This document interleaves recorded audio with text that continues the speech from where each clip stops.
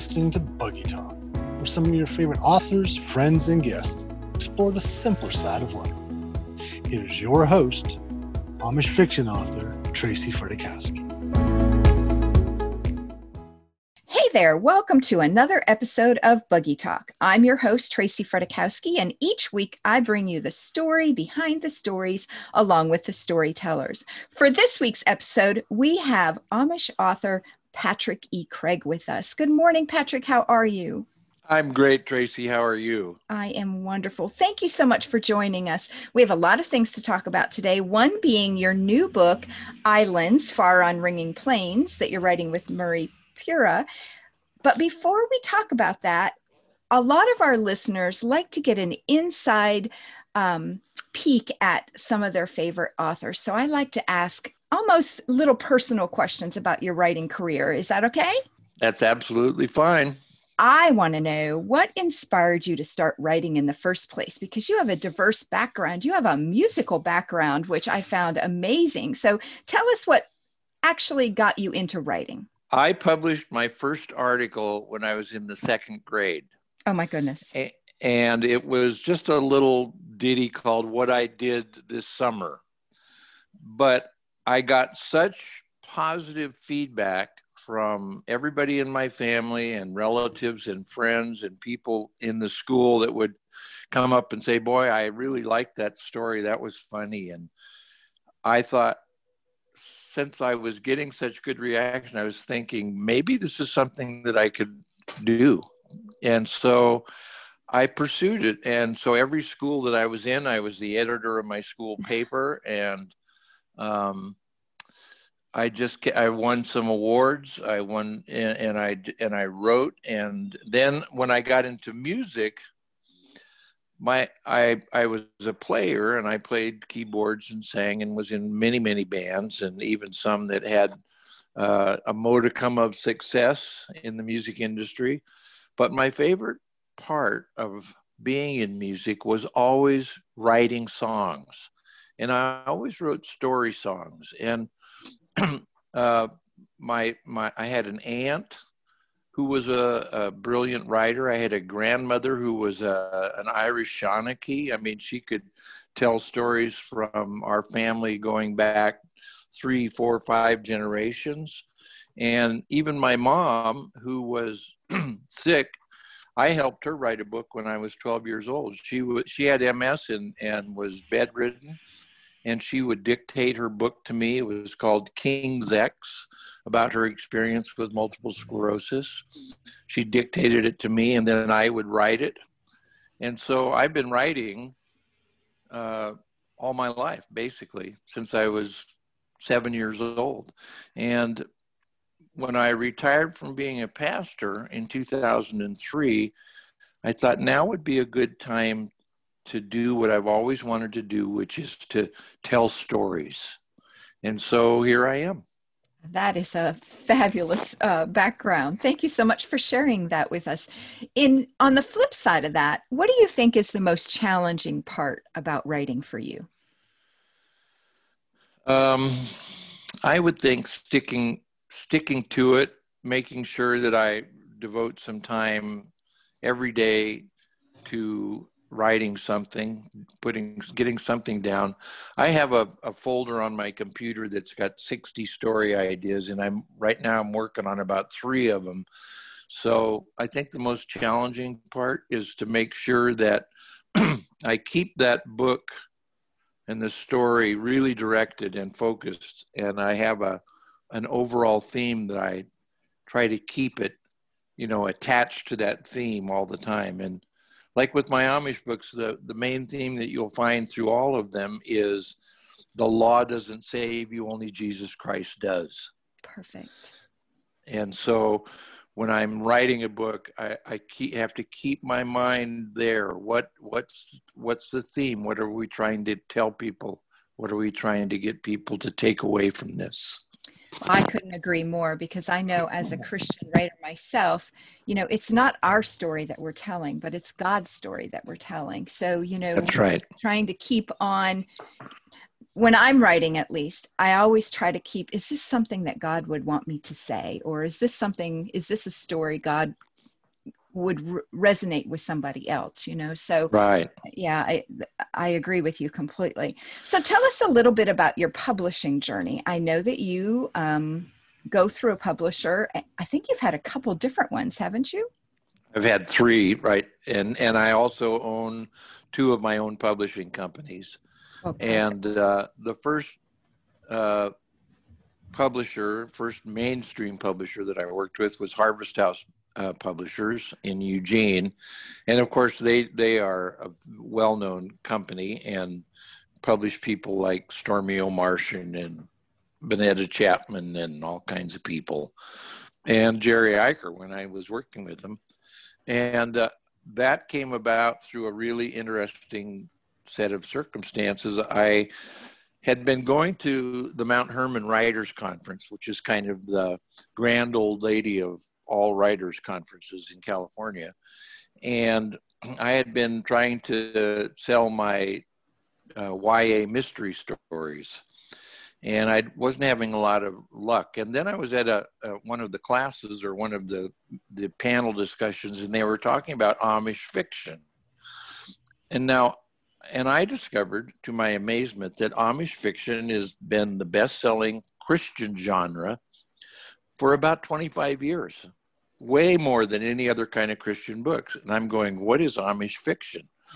So I talked to Nick Harrison, who was the senior editor at Harvest House at the time. And we had become friends through meeting several times at this conference. And he said, well, it's about Amish people. And so that later, when I was home, he published a blog on his website. And in it, I think the thing was titled 12 Things the Aspiring Writer Can Do to Get Published This Year. And at the end of that, he said, and just to show you where my money is, where my mouth is, I will take one-sheets for stories for between January 1st and January 30th of 2011 or whatever it was, whatever year. And he says, and I like Amish stories and I like quilting stories. So now, I look at this and I'm thinking, And I remember talking to a friend of mine, a musician friend, who'd played in a group that was just a wonderful musical group. And they did a bunch of albums and they were so talented and they never made it. And I asked him one time, Bill, why didn't you guys ever make it? And he said, we were the band that when opportunity knocked, we answered the phone. And so I thought, I think I hear opportunity knocking and I don't want to answer the phone. So I went to the door instead. And I sent Nick a one-sheet, and it was the idea for the story of A Quilt for Jenna, an Amish woman who's lost in a storm, who finds a little girl that she has to save by wrapping her in her prize quilt. And I sent it to Nick, and he said, this is a great idea. He said, send me some sample chapters. So I wrote him 3 chapters, and he sent me back a note, and he said, I really love this story, but what's more important is my wife, who's of an Amish background and a quilter, loves the story. Keep writing it. So also at the same time, I was getting ready to go back to Mount Hermon, so I sent Steve Lobby, who's one of the well-known agents, the 3 chapters for his critique, because they did that as a service. Right. And when I got to the conference and I saw Steve, I went to pick up my critique. He said, I need to meet with you about this story. So we had a meeting, and he said, this could be a really good book. He said, can you turn this into a novel? And I said, and this is how green I was. I said, well, how many words is that? He said, 80,000 or so. So I said, and I remembered that story, and I heard opportunity knocking. And I said, sure, I can do that. I had no idea if I could do it or not. And so he said, okay, and can you write 2 more after that? Oh my goodness. And I said, sure, I can do that. So he says, well, go home and write the book. And if you can send that book back to me, and if you can keep my interest all the way through, I think we could do something with this. So I went home, and that was in April, and I went home, and by August I had finished the book. And I sent it to Nick, and I sent it to Steve, and Steve said, this is a good book. This will really do. And Nick at the same time said, I really love this book. I'm going to submit it to my committee. And 2 weeks later, I get an email back from Nick. It's a yes. And so here I am. I am contracted to write 3 Amish books, and I know absolutely nothing about the Amish or quilting. So I have to ask you, did you go do some research then? How did you find out? I mean, I grew up in an Amish community, so I have a lot of background. So how did you start your research? Thank goodness for Google. Of course. You know, I have folders on my computer that are stuffed with research articles, and I'm a historian. I love history, so research for me is the fun part of it. You know, digging into it and finding out the facts. So I just would type into Google, do the Amish blank, you know, fill in the blank, and I started finding out, and I started finding out about quilting, and I started finding out about the Amish, and so I just kept writing that stuff, and then I met an Amish gal online. Her name was Cicely Yoder. She's passed away since I met her. But what was really interesting is I contacted a couple of the big name authors, one in particular who was a very famous Amish author, and I sent her a note and I asked her a question, you know, could you, and it was just a yes or no question. And she sent me back a kind of a snarky note saying, I really don't have time to talk to people who are aspiring Amish authors. Oh, goodness. Oh, well, okay. So then I met this gal on Facebook. Her name was Cicely Yoder. She was an Amish, grown-up Amish who had moved to the Mennonite church because of the grace issues. And she was she was a wealth of information. I could send Cicely a question, and she would send me back, a 3-chapter book. Oh, my goodness. And so I sat at her feet and I learned so much about the Amish. And that's where I found out that the biggest problem in the Amish community is that many of them do not have a saving relationship with Jesus Christ. Yep. They are so bound up in the ordnung, in the law, that they think that's what's going to give them right standing with God. Right. And they're wrong. I'm sad to say. They're wrong. Only Jesus can save. And so that became the main theme of all my books. The law doesn't save you. Somewhere in any of my books, as you're reading along, you will come to a point where one of the protagonists says to another, look, the law does not save you. Only Jesus can do that. And so that's kind of how I got going in the Amish, in the Amish genre. And the more I wrote, the more I learned and the more I studied. And I even have written historical books about the Amish in America in the 1700s, and one about the beginnings of the Mennonite faith back in the 1500s in Germany and Poland. Wow. That is just awesome. Thank you so much for sharing that with us, Patrick. I have to tell you though, sure. when I started to set up this interview, I really thought we were going to talk about the Amish menorah and other stories that you wrote with the men of Amish fiction. But since I started researching, I read a couple things about islands far on ringing plains that you're doing with Murray. And I am just blown away. I cannot wait to sit down and read this book. And I'm not a war type of book reader, but I have to say that I read the intro to the book and it so intrigued me that it's on my to buy book or my to buy list. So Yep. if you don't mind, I'm going to share the intro to that book because we're going to talk about that for a few minutes. Is that okay? That's fine. That's Okay. great. This is the intro to Islands Far on Ringing Plains. Inspired by true events in the spirit of the Thin Red Line, Hacksaw Ridge, Flags of Our Fathers, and Pearl Harbor. Realistic, gritty, gutsy. Without taking it too far, Craig and Pura take it far enough to bring war home to your heart, mind, and soul. The rough edge of combat is here, and the rough edge of language, human passion, and our flawed humanity. If you can handle the ruggedness and honesty of Saving Private Ryan, 1917, or Dunkirk, you can handle the power and authenticity of Islands for On the Ringing Plains. For the beauty and the honor is here too, just like the Bible, in all its roughness and realism and truthfulness about life. Reaching out for God is ever present in Islands. So are hope and faith and self-sacrifice, prayer, Christ, courage, an indomitable spirit, and the best of human nature triumphing over the worst. Bud Parmalee, Johnny Strange, Bill Martins, three men that had each other's backs and the backs of every Marine in their company and platoon. All three were raised never to fight, and all three saw no choice but to enlist and try to make a difference.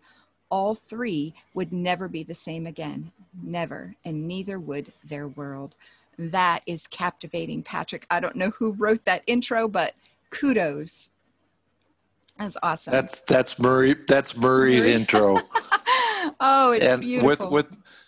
With my edits, I'm telling you, I am so privileged to be working with Murray Pura on these books because he is absolutely one of the best writers I have ever read. And it's just a blast to work with him. And I know you did an interview with him. I did. Mm-hmm. And he's a great interview, isn't he? We had a ball. In fact, that was one of the ones we had to edit a lot of our chit chat out because we went off on tangents because he was so fun to interview. So yeah, he's a blast.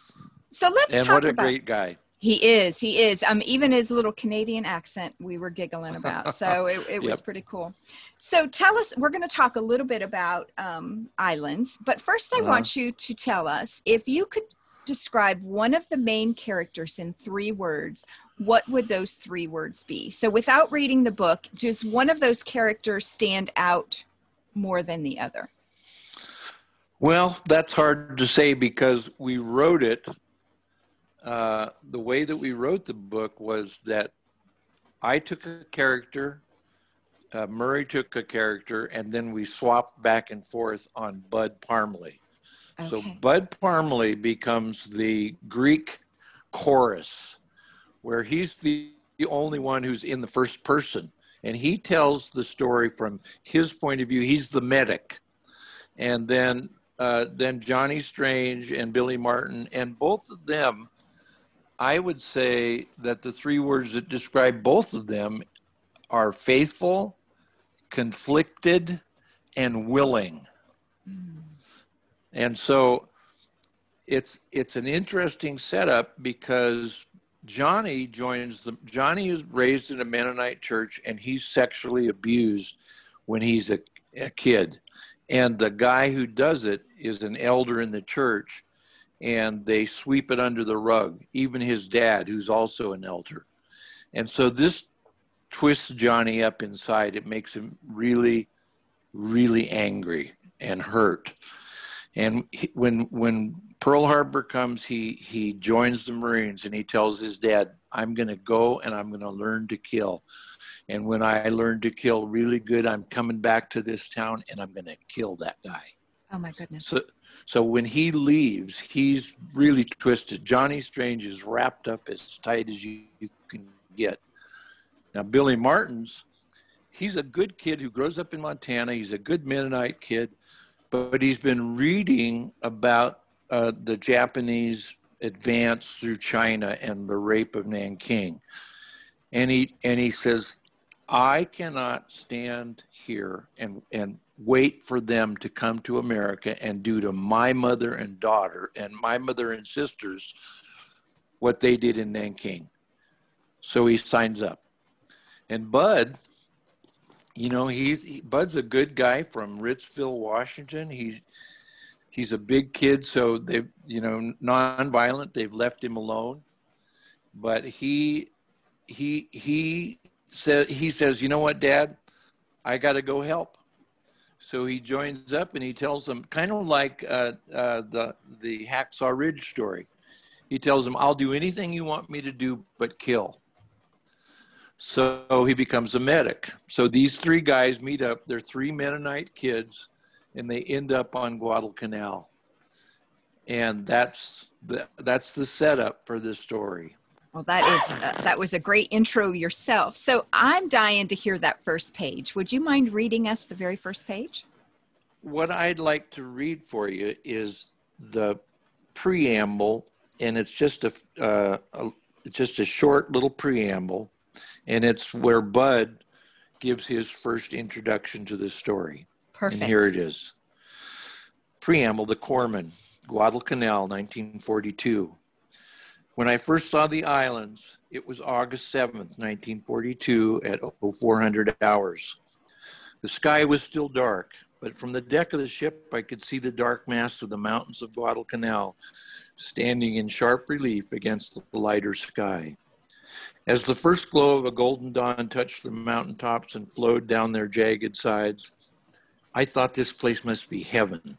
Palm trees waved their fronds in the soft breeze. Off the bow, a school of dolphins cast luminescent rainbows into the air as they played in the blue Solomon Sea. But then I remembered, waiting for us in that beautiful jungle, just over there, was the enemy. An enemy as determined to kill us as we were to kill them. And it occurred to me that perhaps we should be the most careful in the beautiful places of this world. For in these places, we often let down our guard. The beauty surrounds us and numbs us to danger. We don't pay attention, and that could kill us. I am preparing to go ashore with the boys of the U.S. Marines 2nd Division. We have trained and practiced. We are in shape and tough, but that's only on the outside. Inside, we are still boys. We shout and strut in front of our leaders, but we do not know how we will behave when hell comes looking for us. War is the great separator. It separates heroes from cowards, the noble from the ignoble, men from boys. There's no second chance and no going back. War is the great decider, the last chance cafe, the non-refundable offer. Beside me are my friends, and on that soon invaded shore, the enemy. I pray that the story we write here will be one of men who discover the greatest that lives within them and the God that is all around them. Corpsman. Oh my goodness, Patrick, that was beautiful. That was just beautiful. And like I said, I'm typically not someone who reads that type of story because I'm all rainbows and sunshine. But I am very intrigued by that. I'm, like I said, that book is on my to-read list. So I have to know, is there a future for any of these characters? Are you and Murray talking about a sequel? We have written the sequel, actually. Oh, perfect. It's called the Scepter in the Isle. So, and it takes these guys from Guadalcanal to New Zealand for rest and refreshing, and then they go to Tarawa and Saipan. So the second book is those two battles, which were major battles of the Pacific War. Then the third book will be called Men Who Strove with Gods, and that one takes place on Okinawa, and that's the story. Then, Tracy, we have a whole idea for this. It's actually going to be a 9-book series. Oh my goodness. And the second series is going to be called Jungles. And it's going to be 3 books about Vietnam, Cambodia, and Laos. Oh my goodness. And the protagonists are going to be the sons of are three characters from World War II. Oh, I have to know, because I'm a Rainbows and Sunshine, will you, is there ever a point where they go back home in any of the stories? Yes. Will you bring them back Yes. home? Okay. To face the things that drove them to become a Marine in the first place? Absolutely. Absolutely. And that's part of why we're doing this, because, and in fact, Murray has just written a short story for a project he's doing, and it's called Black Sands, and it talks about our boys being home after the war and getting hired to be extras in John Wayne's movie The Sands of Iwo Jima. Oh my goodness. And because they were there, and they're like technical experts, and so they go and they refight these battles. And this short story that Murray wrote is just brilliant about the stuff that this brings up working on this movie. It's just, they're going, and Bud, who was the most level-headed of all the guys, is the one who becomes the most conflicted by all this. So it's very interesting. And then the third series is going to be called Deserts. And it's going to be the story of the current desert campaigns in the Middle East. And in this one is going to be the grandsons and granddaughters of our three original heroes. I bet you and Murray have had a ball bouncing all of these ideas off of each other to come up with these storylines, because you guys have thought it completely out. Oh my goodness, you have years worth of work in front of you. That is really cool. What fun. Oh, it sounds wonderful. I mean, I'd like to be a little mouse in the corner when you and Murray are bouncing all these ideas off of each other, because oh my goodness. He's an inexhaustible supply. He's an inexhaustible supply of great ideas, and in fact, as a rest from the intensity of this series, he and I are now writing a Western series. Oh my goodness! Called Storm Riders, and we're in the middle of our first book on that, called The Drive. Oh, how do you do three different stories at one point? I am very tunnel focused. I write one book at a time, and I know what the second book's going to be or the next book, but I can't write more than one story at a time. So I applaud you for that. I applaud you for that, but I'm a little OCD, so I have to stay focused. Yeah, well, and there is a challenge there, because like you say, you can get too scattered with some of this stuff, but I've been wanting to write. I have a folder on my computer that's got about 70 story ideas, and I want to write all of them, and I don't want to just write Amish fiction. And in fact, Murray and I have started pushing among our circle of author friends for a return to what we call Christian literary fiction. What we see, and Murray may have talked about this, but what we see in the Christian publishing industry is almost a dumbing down. The push, and it's from the publishers, not from the authors. And the publishers, what they want is happily ever after romance written by women for women. Right. And so in the 70s, they started deliberately not buying what we would call literary fiction. And in that realm, I would put guys like Hemingway and Faulkner and Anne Rand and Harper Lee and people that were writing the great works that you don't see much of that kind of writing anymore. So Murray and I have started pushing all of our friends, look, and that's what I love about in the Amish Menorah. We'll just talk about that for a minute. There's 6 stories in the Amish Menorah and other stories, and one of them was 2 chapters written by Jerry Eicher, who's been writing Amish fiction for years. And those 2 chapters are from a book that he's been struggling to get published for 5 years. And it's called When Hearts Break. And I read the 2 chapters. I was in the same publishing company with Jerry, for a long time. I've known about him for 12 years, and I never read any of his stuff. And he at the end of our Amish Menorah project, he asked me if I would read the whole book and give him an endorsement. I read the book and I was just totally blown away. It's called When Hearts Break, and it's not Amish fiction. It's literary fiction about Amish people. It's beautifully written.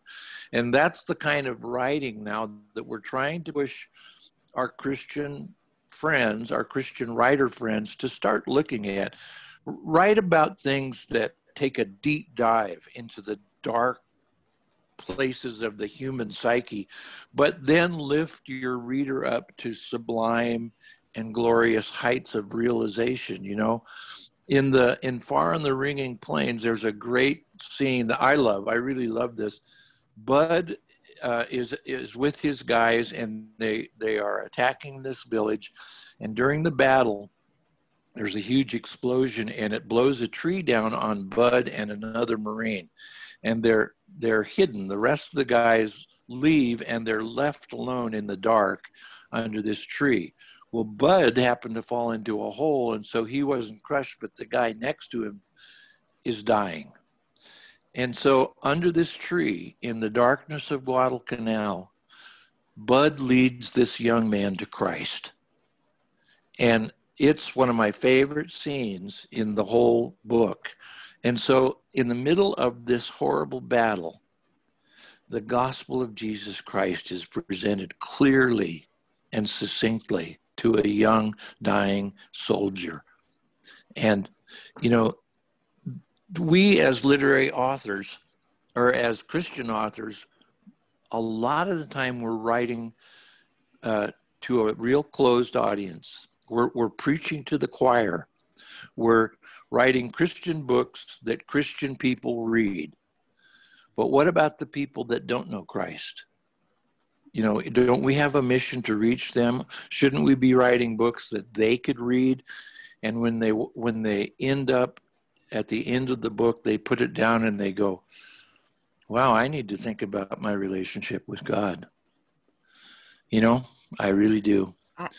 You said it perfectly, because how many men will pick up your and Murray's books, not even thinking that it has a message from God in it. And like you said, we'll put down the book and say, you know, I need to examine my relationship with Christ. So you're doing it perfectly. You know, I wrote that series, Secrets of Willow Springs, and it's not a rainbow and sunshine book whatsoever. It's about abuse and alcoholism and, you know, lies and deception.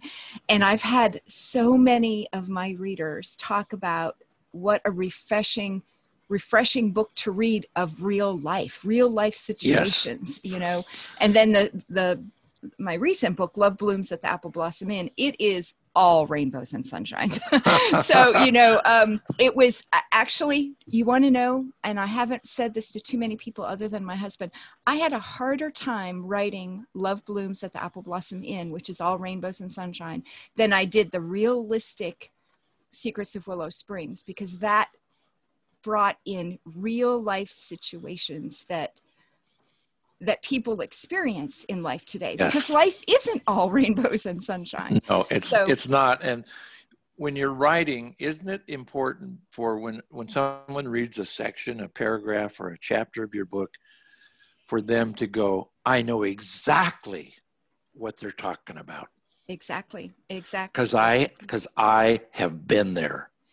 And then you give them something to think about that might be an answer for the very difficulty that they're experiencing in their own life. Exactly. You know, I have to say, that's a mission field, Tracy. It is a mission field. And I'll tell you a little story that I have not shared with too many people, but the third book in Secrets of Willow Springs will talk about depression. And my grandson just committed suicide 2 years ago. So that depression, and my character will not commit suicide, but he's going to go through some really troubling periods in his life where depression becomes very prevalent in his life.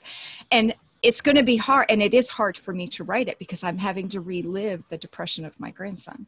So real life situations, people have to hear that, Patrick, and I can't agree with you more that, you know, and our mission as Christian writers is to bring bring situations to mind and how they can reach out for their faith or pull from their faith to get them through those challenges. Yeah. Well, when Murray and I were writing Far on the Ringing Plains, one of the big issues that we had to wrestle with was language. Oh, I bet. Because we're talking about soldiers in battle, and they're not saying, "Oh, my word, what's going on? They're shooting at me." You know, they're not doing that. They're using Marine language, and so we wrote it, and then we sent it to some military guys that had been in the military, and we said, "What do you think?" And some of them were Christians and some weren't.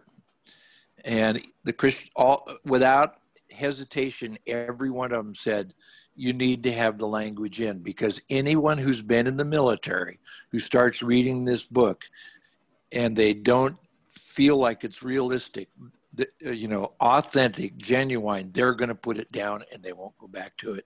And your whole plan will be stymied right there. So we put it in.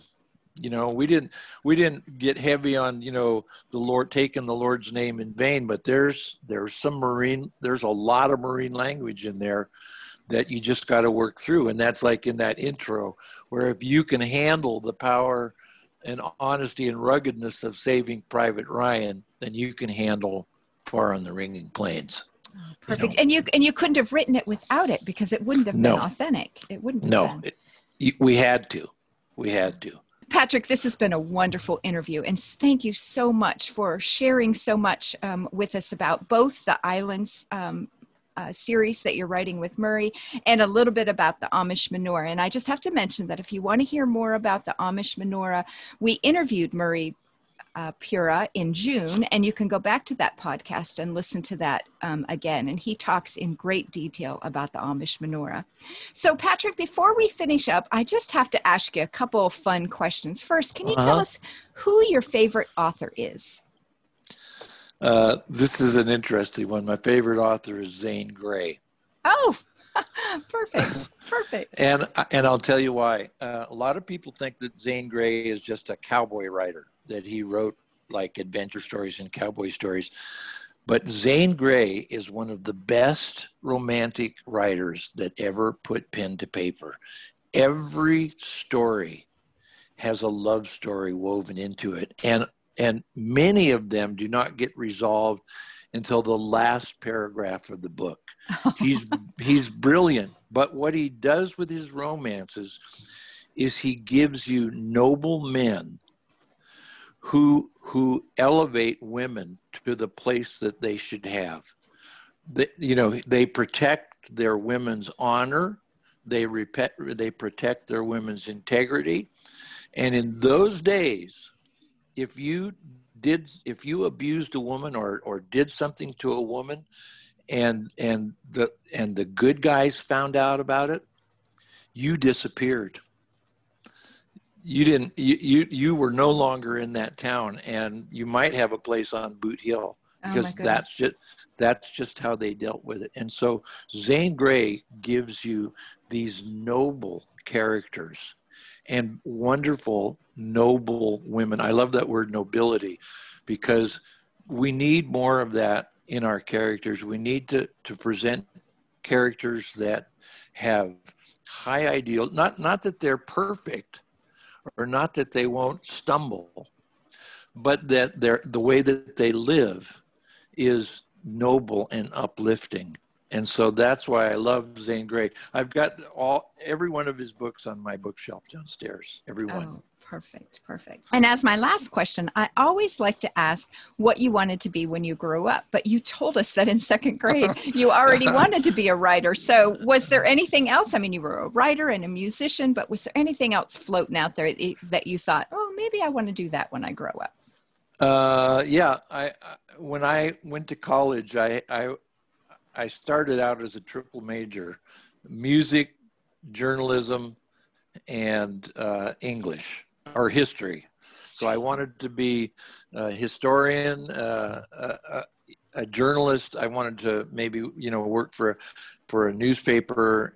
But as I as I started going, and of course that was during the Vietnam War, and I started seeing that journalism was headed in a difficult direction. There were very few, journalists who were really journalists, because when I learned journalism, it was who, what, where, why, and when. Right. That's how you wrote it. And there was no editorialization. There was no opinionating. You just wrote the facts, just the facts, ma'am. And I saw that whole industry moving away, so I abandoned that. And I ended up, after my first year in college, I ended up moving to San Francisco during the Summer of Love, and played in bands down there and recorded albums and did all that. But really, like I said in the beginning, I always wanted to write books. I always wanted to tell stories that changed people's lives.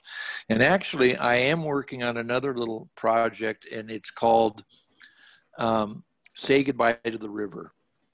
And I grew up in the mountains. I grew up in Walla Walla, and my aunt and uncle had a cabin over in the Wallowa Whitman Forest, which is just 150 miles from us, and the beautiful Wallowa Lake. And when I was there a few weeks ago, it was filled with people that had nothing to do because of COVID. So they all ended up in the mountains trashing the wilderness. Oh. And it was heartrending to me, because I've been going there for 60 years up in these mountains. And so I'm now writing a book that's my memoirs of me growing up on the river, and especially with my uncle who taught me how to fly fish. And it's going to be something like Big Two-Hearted River by Ernest Hemingway. I hope I can make it literary like that. but it will tell the story of the wilderness, and when it, and what it was and what it may never be again. Oh, so that's a project, and it's called Say Goodbye to the River. Add to your list of projects. Oh my goodness, you have a list of them. Well, Patrick, I want to thank you for spending time with us this week, and I look forward to reading Far on Ringing Plains along with all of your projects. And that wraps up this week's episode. Next week, we'll have award-winning Amish author Lenora Worth on board. So we'll see you next week on the Buggy Talk podcast.